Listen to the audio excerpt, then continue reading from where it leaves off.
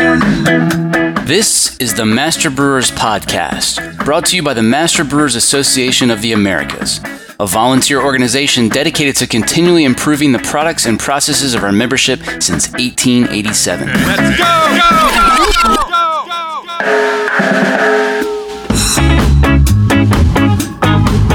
Master Brewers brings you interviews with the industry's best and brightest in brewing science, technology, and operations.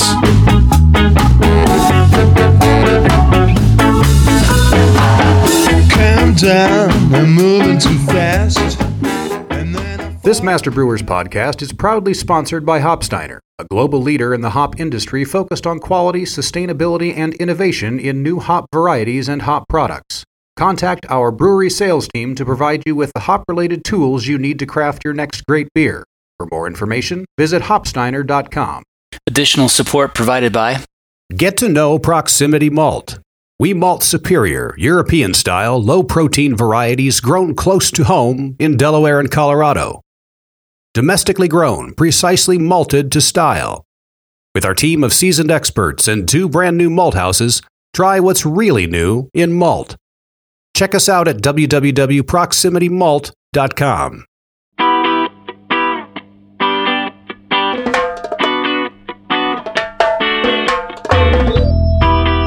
So OSHA's going to come out. It's always by surprise. There's no announced inspection. So we're going to come in and we're going to ask to see either the general manager or whoever's in charge of employee safety and health. This week on the show, if OSHA shows up at your brewery tomorrow, are you ready?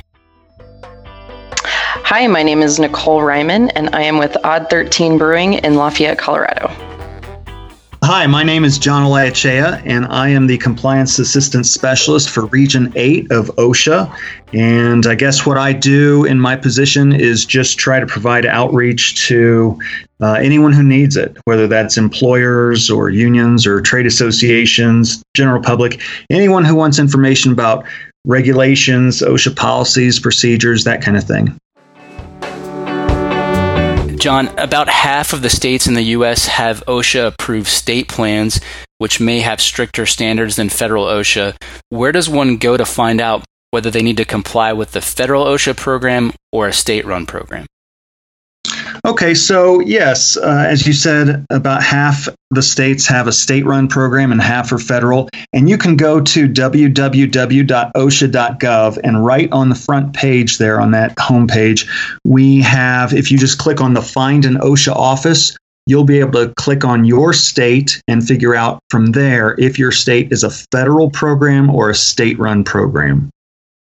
At a high level, what employer responsibilities are mandated by OSHA? Okay, so, the main thing that all employers must do is they have to provide a workplace that's free from recognized serious safety and health hazards. So that's their number one job. Now, the OSHA standards provide a framework for a lot of things. It tells you how to use a forklift and how to do certain things, but that doesn't cover everything out there. OSHA can't write a standard that covers everything. So it is upon the employer to basically make an assessment of their work environment, determine what are the safety and health hazards that employees could be exposed to, and then eliminate or minimize those hazards through personal protective equipment or different kinds of procedures, work procedures, or engineering controls, or those kinds of things. Beyond that, they do have to provide training also to employees. That training should be sufficient to protect them from the hazards that are found in the workplace. And then also, they have to enforce the rules that they create to keep their employees safe and healthy. So if they determine that employees need to use safety glasses or gloves while doing a certain task, then they have to actually enforce it. It is incumbent upon the employer to ensure that the employees are following all those safety rules. What are the odds that OSHA is actually going to show up at my brewery, and how do they decide who to inspect? Okay, so as far as the odds go, it's kind of dependent upon what state you're in. In the state of Colorado, the odds are pretty good because we do have an emphasis program dealing with beverage manufacturing, and breweries are a large part of that. So we will be coming out to do investigation or inspections of a lot of breweries. There are two main ways in which we would end up on a job site. The first would be what we call unprogrammed inspections, and those are reports of some sort of safety or health hazard that is in existence on a work site. So those could be complaints from employees, they could be referrals from other government agencies or clients, or just people passing by saying, hey, there's a situation out there, there's an unguarded saw, or there's a deep trench with no protection, no cave-in protection, something like that. They call us up and they say, hey, you need to go investigate that.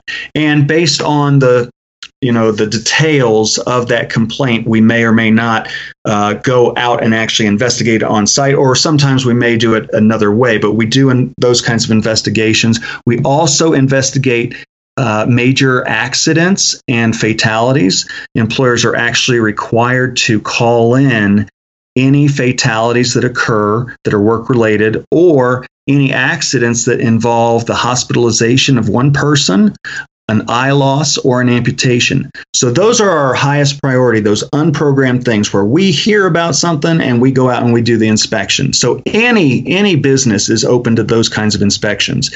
Then we also have what we call programmed inspections. And the programmed inspections come from our emphasis programs, where we're looking at facilities or industries, I should say, that have maybe either a high rate of injuries or illnesses within that industry, or they may be an industry that has a certain type of hazard, like hexavalent chromium or something like that, where we're looking at those industries that use a certain chemical or maybe have a certain type of hazard within there that we don't think is necessarily being addressed across the board in the industry. So we come up with these programs where we determine, okay, we're going to go out and we're going to inspect these kinds of industries, these kinds of facilities, and then we come up with lists of facilities, and we just go out and kind of randomly cross them off the list and do inspections. Those are our second priority. We do the unprogrammed stuff first, the stuff where we've heard that there's a condition or a serious situation going on, but then we will fall back on those programs and conduct those. So in Colorado, we have a emphasis program on the beverage manufacturing industry, and that includes the breweries that are here in Colorado. So breweries in Colorado will likely see OSHA in the next few years. Okay, and does that hold true for state-run programs as well? Everything you just mentioned about programmed versus unprogrammed, do the rules change when you get to the state-run programs? So the state-run programs are very similar. However, we don't necessarily all do the same emphasis programs. Their priority also is going to be on complaints, referrals, accidents, fatalities, that kind of thing. But then they have their own programs where they go out and look at certain industries. Now, they are invited to participate in the same programs that we're doing, but they have their own, kind of autonomy, and they are able to set up their own programs. There are national emphasis programs that all the federal offices are doing, and then there are regional emphasis programs that just the regional OSHA, federal OSHA offices are doing, and the states are encouraged to also participate in that, but they don't always do that. Do some of the states do just more inspections in general than the federal program, or is it all kind of about the same? It's, I don't have, the data here in front of me, but it is kind of, I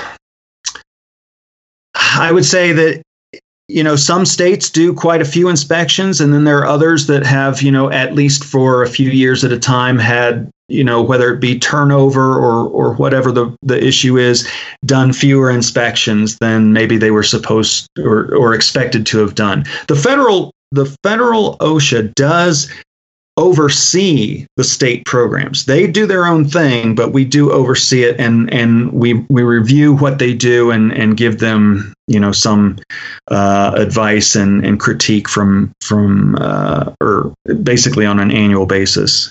Got it. I was glad to see amputations in manufacturing drop off of the national programming list from 2017 to 2018. Do you want to talk about sort of what generates that list, where some of that data comes from for deciding what are the priorities? Yeah, like I said, it's a lot of it has to do with the injury and illness rates within an industry. And I will tell you, amputations is coming back this coming fiscal year. So it will be back in 2019.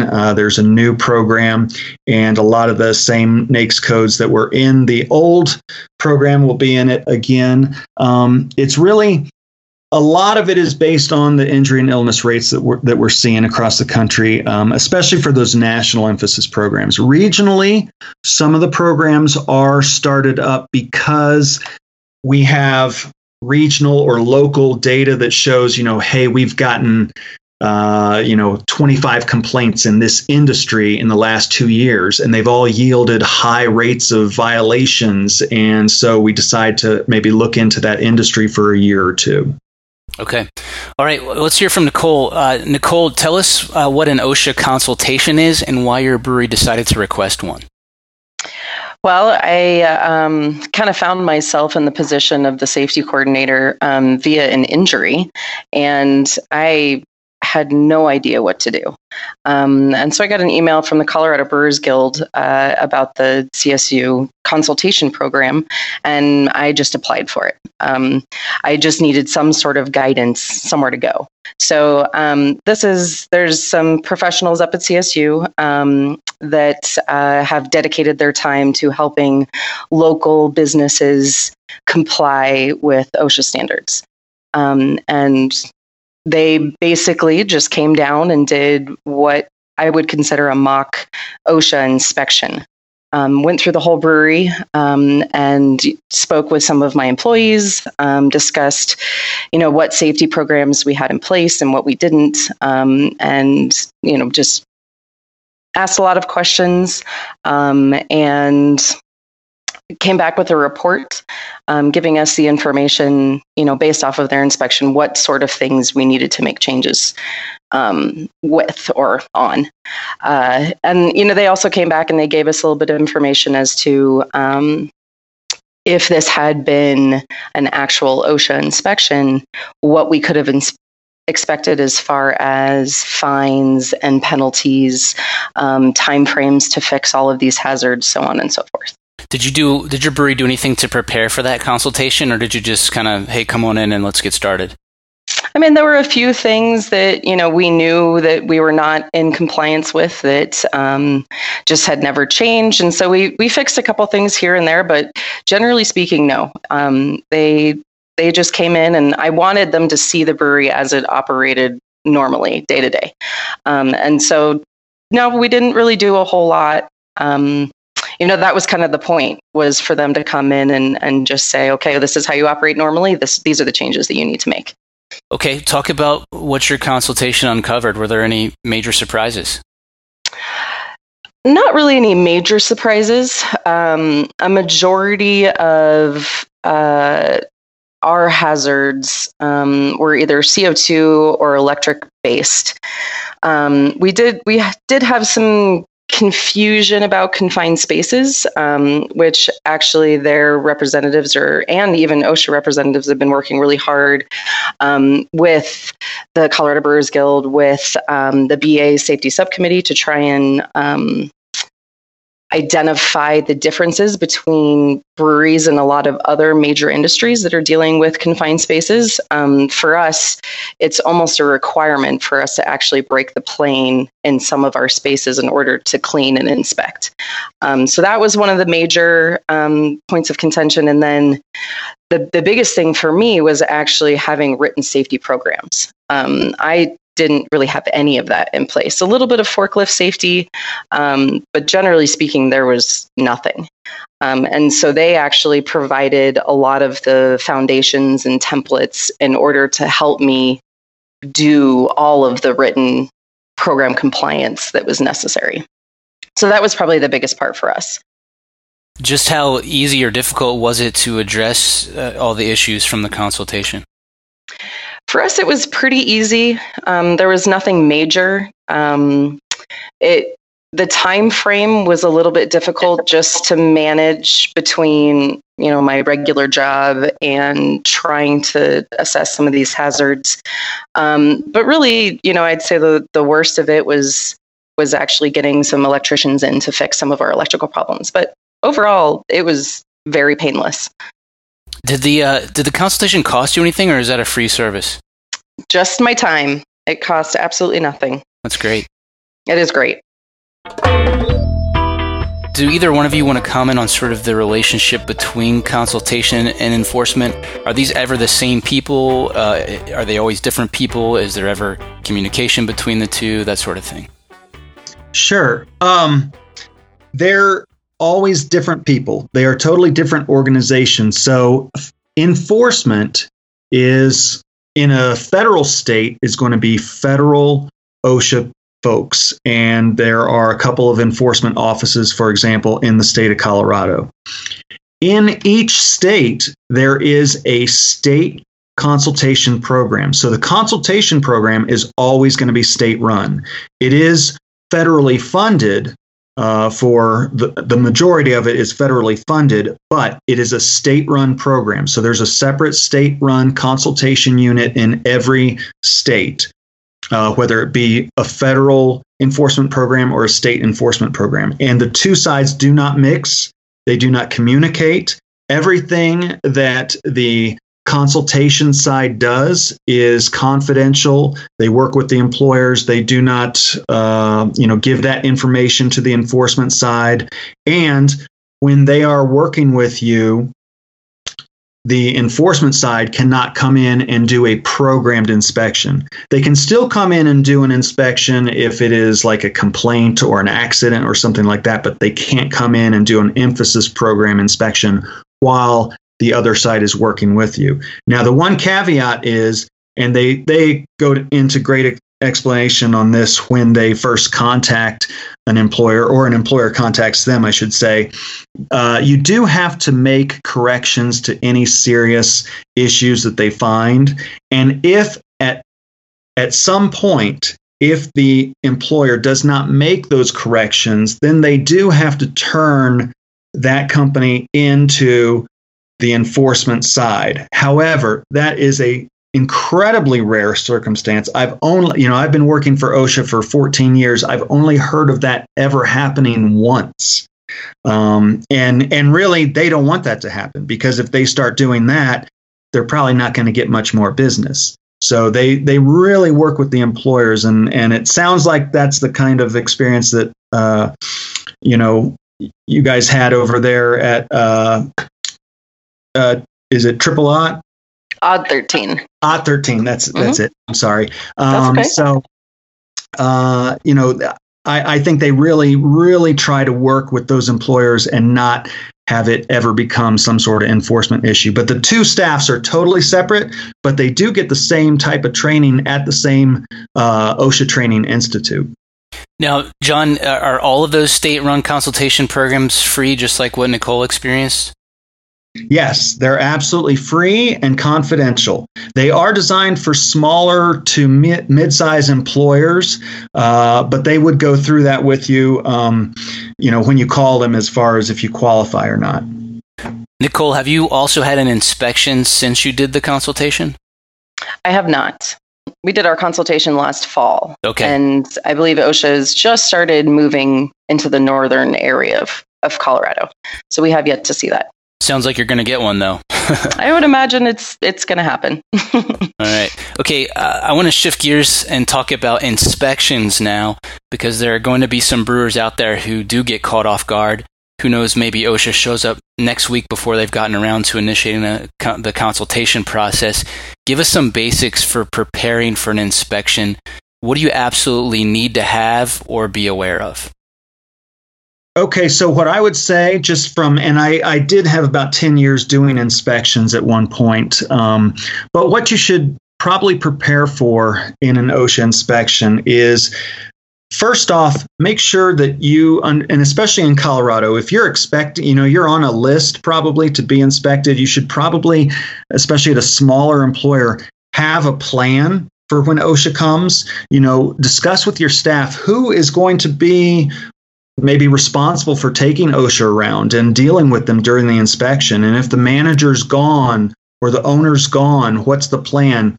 So that people aren't, sometimes people kind of freeze up or they're afraid when OSHA comes knocking. And it's important for any staff that is left there that is left in charge to understand what the company's policy is. Are they supposed to call the attorney, call the owner, ask for extra time for them to come? And, it's really important for them to know what the plan is from the company in case OSHA comes out there. But then the other thing is, have all your written programs, have those available. If you need a hazard communication program, if you have a confined space entry program, those kinds of things should be forklift certifications. Those kinds of things should be at the ready and not something that people have to look for, because OSHA is going to come in and ask for those kinds of things. If you're required to keep OSHA 300 logs, then those should also be available and ready to give to the OSHA inspection team.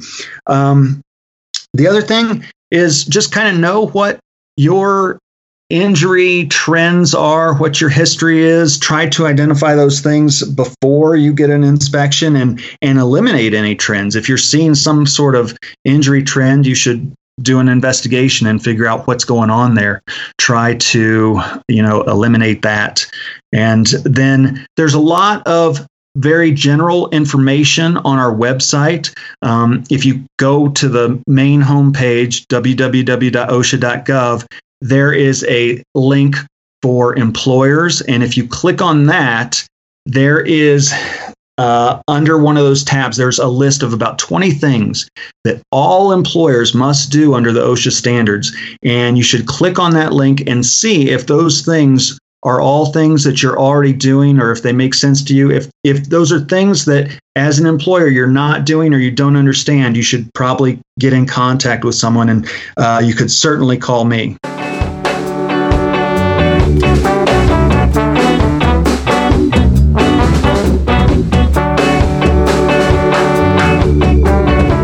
Coming up, if we're doing these beverage manufacturing inspections, those are things that probably are going to get cited more often than other standards, and they're going to be things that we're probably going to be a little bit more aware of and maybe looking at a little harder. I'm John Bryce, and you're listening to the Master Brewers Podcast from the Master Brewers Association of the Americas.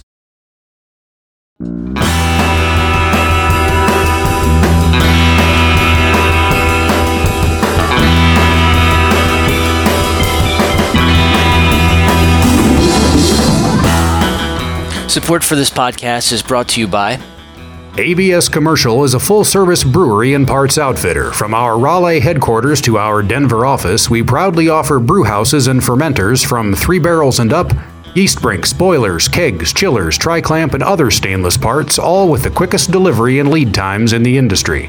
Learn more at abs-commercial.com or call 877-BREW-ABS. ABS Commercial. We are brewers. Additional support provided by Bring the world to your brewhouse with BSG's diverse selection of ingredients and services. Our dedicated customer service team and industry experience provides you with the assistance you need every step of the way. Make BSG your supplier of choice with products essential to making great artisanal beverages so you can stay focused on your craft. Visit us at bsgcraftbrewing.com or contact us at 1-800-374-2739. Here's what's coming up on the Master Brewers calendar. District Rocky Mountain meets at Breckenridge Brewery in Littleton November 12th. District St. Paul, Minneapolis meets at the Rar Malting Bierstube November 14th. District Milwaukee meets at Milwaukee Brewing Company November 21st. District St. Louis meets November 21st. District Northern California meets at Sudwork Brewing in Davis November 21st. District Midwest meets at Great Lakes Brewing November 23rd. District Eastern Canada meets in Montreal November 28th, and the District St. Louis annual holiday party is December 6th. Check out the full calendar of events at mbaa.com for more details or to find a district meeting near you.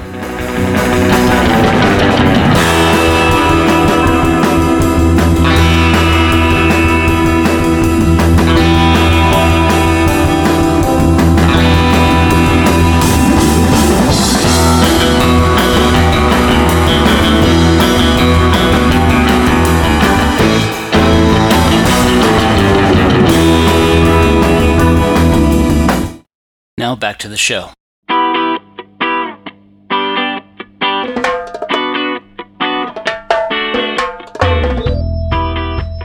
What can you tell us about what actually happens during an inspection?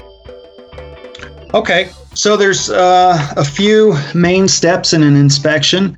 The first thing is going to be what's called the opening conference. So OSHA is going to come out. It's always by surprise. There's no announced inspection. So we're going to come in and we're going to ask to see either the general manager or whoever's in charge of employee safety and health. And then we'll have an opening conference with that person. And at that point, we're just going to sit down in the office or conference room and discuss, hey, this is why we're here. This is how an OSHA inspection goes. This is what we need to look at. This is, the kinds of things we'll be doing during an inspection. We'll also be asking for some programs. It's a great opportunity for both sides to ask questions. We'll ask the employer a little bit about their business and what goes on there, how many employees they have, that kind of thing. But the employer, this is a really important point for the employer to ask any questions that they may have. And sometimes employers don't want to ask questions, but it really is a good opportunity. And that's what this opening conference is for, is so that we can both get our questions answered. And it's important that if the employer doesn't understand why we're here or, why they're being inspected, that they ask those kinds of questions. Then we'll move into what's called a walk-around inspection, where we will just tour the facility and we're looking for hazards. We're looking for, anything that kind of jumps out to us visually. In addition to that walkthrough, we may or may not do some sampling if we feel employees may be overexposed to a chemical or noise or something like that. We may get out some equipment and do some sampling. We'll do some employee interviews. Those are always confidential, away from the management, and it just allows the employees to open up and share any information that they may have about their experience on the job. And then eventually we'll have what's called a closing conference. During that closing conference, we're going to talk about, were there any violations? If there were any violations, how serious were they? How can they be corrected? And will there be any citations with penalties that come about from that? And then also we will discuss with the employer their options and their rights to the appeal process. There's a couple different ways in which an employer can appeal anything that went on during an OSHA inspection. So there's kind of an informal appeal process where you come into the office and just speak with the supervision. And then there's also something more formal called the contest, which is essentially going to court. But those are kind of the steps in the process. They all pretty much follow that opening conference, followed by a walkthrough inspection, followed by a closing conference. But it's important, I think, for the employer to understand that they should be asking questions all the way through. Nicole, was that you said that your consultation was essentially a mock inspection? Does what John just said kind of ring true for your experience, or were there any variations on sort of how it went down in your brewery? No, it's pretty true. We definitely started with the opening conference and pretty much followed all those steps to a T. I would say that, if I was actually experiencing an OSHA inspection, I probably would have been a lot more nervous. So I think emotionally, that would have been the only difference between the two. But no, that's pretty much exactly what we went through. Let's hear some tips for a successful OSHA inspection. Know your operation and what the hazards are, and hopefully you've already addressed those hazards. But if you haven't, you definitely need to do that. Another tool that's available on our website is we have a lot of data on there. And if you go to the data and statistics section, you can look up what kind of citations OSHA gives out for any given NAICS code, which is an industrial classification. Most industries have a 6-digit NAICS code. You can put in a NAICS code and it'll show you, hey, these are the kinds of things that OSHA cites when they come out to do an inspection of a facility within that industry. So employers can use that tool and say, hey, are we at least in compliance with all these standards here?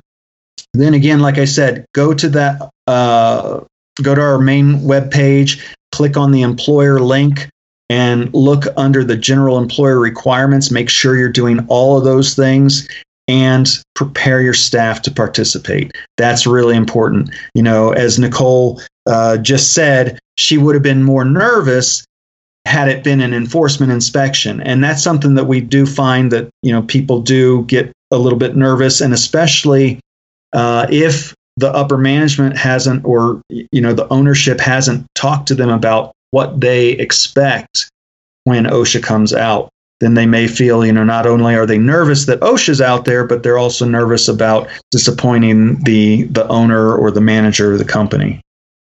The only thing I'd like to add to that is, from a brewery perspective, just be aware of what your rights are as well, and be confident in what you're doing. The OSHA exists for a reason, and it's to keep us all safe and protected. They're not a big bully, but there have been some situations that I've heard about where some breweries have been caught off guard, or they're unaware of what their rights are. Especially when you get lawyers involved.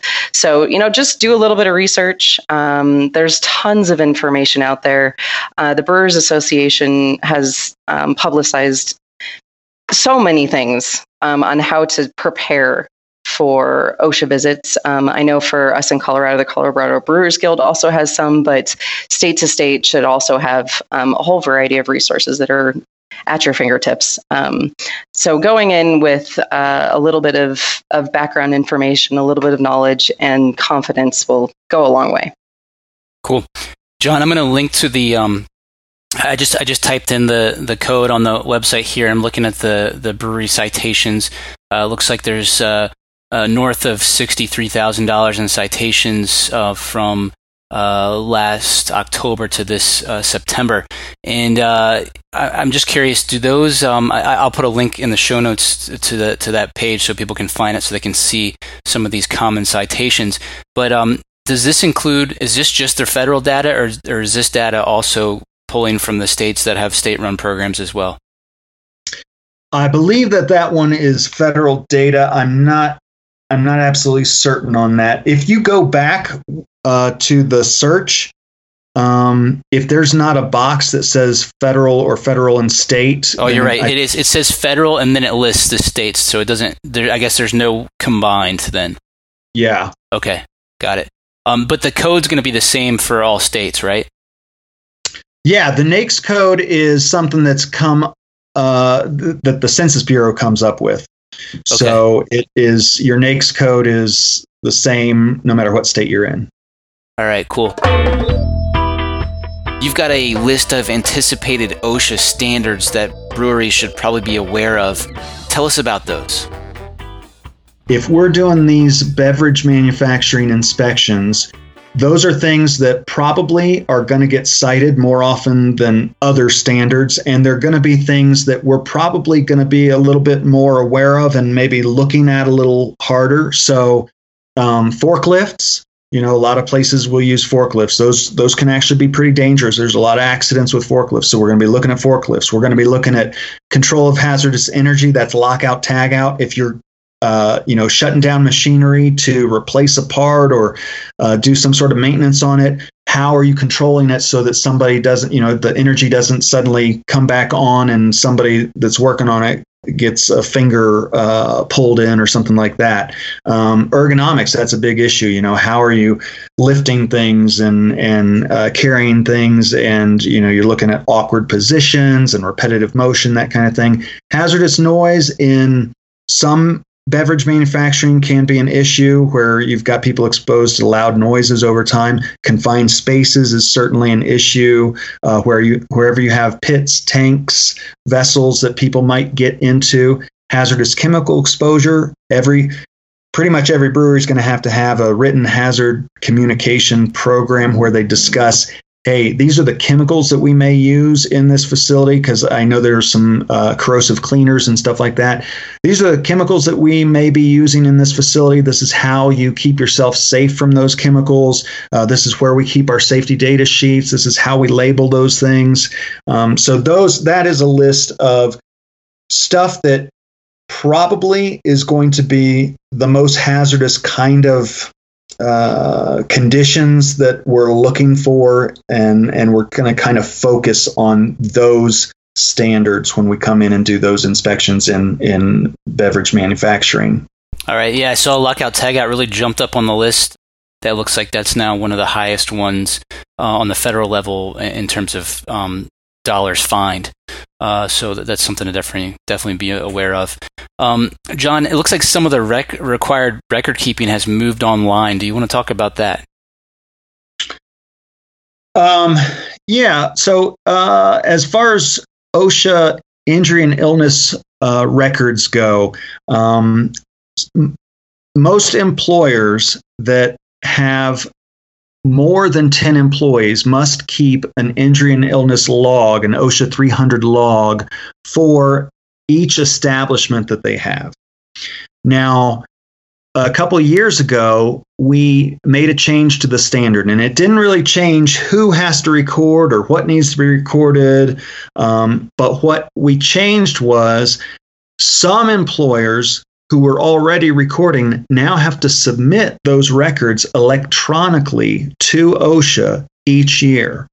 Now, that would be any facility that has 20 or more employees working at that facility. And they are on a certain list of NAICS codes. Now, that NAICS, the NAICS codes that have to submit, it covers all of manufacturing. So I believe it would be covering the beverage world. So if you have a facility that has 20 or more employees working there, you likely are going to have to submit your OSHA 300 logs electronically to OSHA. So we have this page called the Injury Tracking Application, and you just click on that, you set up your username and password, and then each year before March 2nd, you would have to submit your 300 log data for the previous calendar year. Now, do you know if that applies to, like, for example, let's say you've got a tap room brewery and only 2 people work in the brewery, and there's 25 people that work, front of the house bar service. Does that apply to someone in that situation, or is it strictly just for those employed within manufacturing?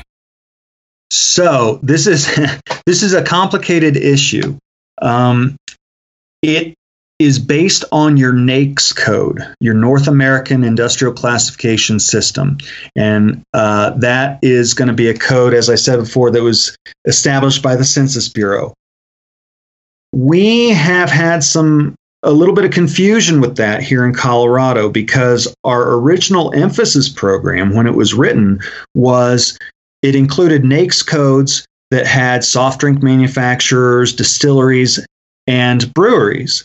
Well, what we found is that when we go out to most of the breweries in Colorado, they are a small brewery with 2 or 3 employees on the brewery side, with a pub that has, 15, 20, whatever staff on that side. Most of the revenue comes from the restaurant. Most of the employees come from the restaurant. So since you can only choose one primary NAICS code, the NAICS code is restaurant. Restaurants would then be excluded from the emphasis program. Now, they are making a change to that, and I believe in October we are going to be starting conducting inspections of restaurants that have a brewery associated with them. However, as I said, you only have one NAICS code, one primary NAICS code. So if your NAICS code is restaurant, then the OSHA 300 submittal requirements are going to apply to that NAICS code. So you wouldn't be a brewery, you would be a restaurant. And I'm not sure, I'd have to go back and take a look, but I don't believe that restaurants have to submit. All right. Very good. So if your major business is restaurant, not brewery, then you are in the restaurant NAICS. OSHA has several compliance assistance products that we'll link to in the show notes so folks can find them easily. Tell us what might be useful to folks in our industry. Okay. We have a lot of stuff online. I think one of the biggest things, and I really like to plug our website because I think it's one of the best websites out there for, at least government agencies. If you go to OSHA.gov, right on the top of the page, there's an A to Z index, and you can click on just about any health and safety topic in there. And what that will give you is not just the regulations, but a lot of plain language information and documents that will help you set up programs, help you understand it. It's a lot easier than reading the regulations. We also have a publications page. And a lot of the publications you can find also through the A to Z index, but the publications show you how to write a confined space program or how to deal with lockout, tagout. Now, the guides may be, 30 or 40 pages, but they're loaded with pictures, big print, and it's a lot easier to read than the regulations. So I definitely recommend that kind of thing. And again, contacting either the OSHA consultation office in your state or a compliance assistance specialist from the federal side, because I'm a compliance assistance specialist. What I can do is help you over the phone to kind of set you up with all the kinds of things that you might need, documents, programs, links, those kinds of things. And we can talk as much as you want. So we have tons of compliance assistance resources on our website. It can be a little bit difficult to navigate just because there's so much on there. So, contacting OSHA and asking them to help you out with that is a great idea. And just calling federal OSHA, that doesn't put you on the map for being inspected or anything like that. We are happy to just provide information on the phone. And I know some people maybe don't want to call us, but who you should definitely call is that OSHA consultation service in your state, because they are a great service. All right, cool. Well, it sounds like there's a lot of resources, so we'll definitely put some links out there for folks to take advantage of. I guess last topic really is earlier this year, OSHA Brewery Safety Alliance was formed. What's that all about? So we have, kind of, again, on the compliance assistance side of things and on the, we have a couple of things where we are cooperating with industry. We have partnerships and we have alliances. And so these alliances, we have, I think now about 23 in our region. We reach out to industries and see if they would like to partner with us so that we can share resources and try to get information out to their membership. And then also they provide us information that helps us. So this alliance was put together last year, and it was actually signed this past March. And through the alliance, it's actually with the MBAA, the BA, and the Colorado Brewers Guild. Through this alliance, we've done a lot of presentations to groups at various conferences. We have a quarterly call where we provide update information on what we're doing in terms of enforcement so that people know about it. We just try to get the word out as far as information that those organizations may need to know or want to know. And then they've also actually helped us. The BA put on, I think in April, a training for our inspectors so that we better understand the issues going on at breweries, because, the OSHA inspectors, they have to be generalists. We are not experts in breweries. We have to be at a construction site one day, and then we're at a foundry the next day, and then McDonald's the next day, and at brewery the day after that. So it was a really nice thing that we did to provide that information to our inspectors so that they better understand what they're doing when they go into these breweries. But it's been a really strong alliance so far. And I should also say, to echo what Nicole said, the BA does have a lot of great resources in safety and health on their website. That is a really excellent resource that I neglected to mention. Sounds good, and Master Brewers does as well. So we'll link to both of those pages too. Is that alliance? Is it regional or is that a nationwide alliance? It is a regional alliance. Now, Region 5 in Ohio, they have an alliance in the state of Ohio, and I believe that there are going to be a couple more alliances that are being worked on right now. So this one's just regional over our 6 states here. And I don't know if I mentioned it, but our 6 states are Colorado, the Dakotas, Montana, Wyoming, and Utah. Wyoming and Utah are the state plan states. John, I know you listened to episode 49 where we talked about boilover prevention. What's your reaction to that one?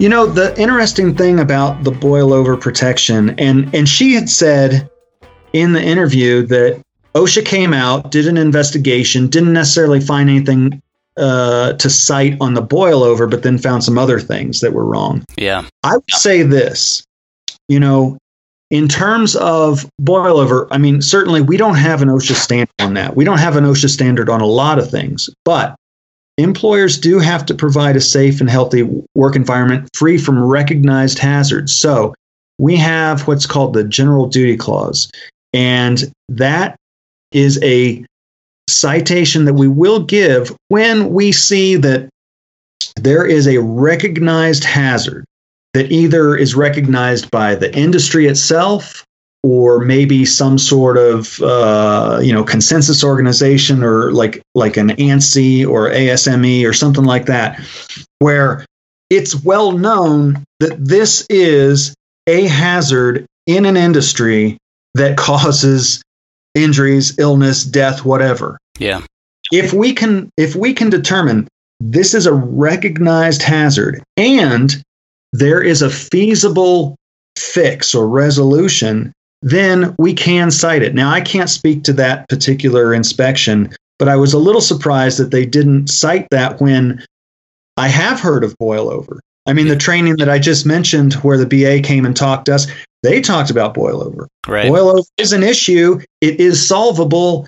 It seems like that. I would, if it were out of the Englewood office, I would expect that there could have been a citation there for that itself. That was Nicole Ryman and John Oleachea here on the Master Brewers podcast. Check the show notes for links to resources from both OSHA and the Master Brewers Brewery Safety Team. Be prepared and be safe. Check out the brand new Master Brewers Podcast website. You'll find guest profiles, information about upcoming live events, and more, all at masterbrewerspodcast.com. Are you enjoying the Master Brewers Podcast? Let me tell you about a simple way you can help us keep making more. Take a minute to thank our sponsors. There's no way we could produce this show without generous support from sponsors like Hopsteiner, ABS, Proximity Malt, and BSG. So please, let them know you heard their message on the Master Brewers Podcast and that you appreciate their support.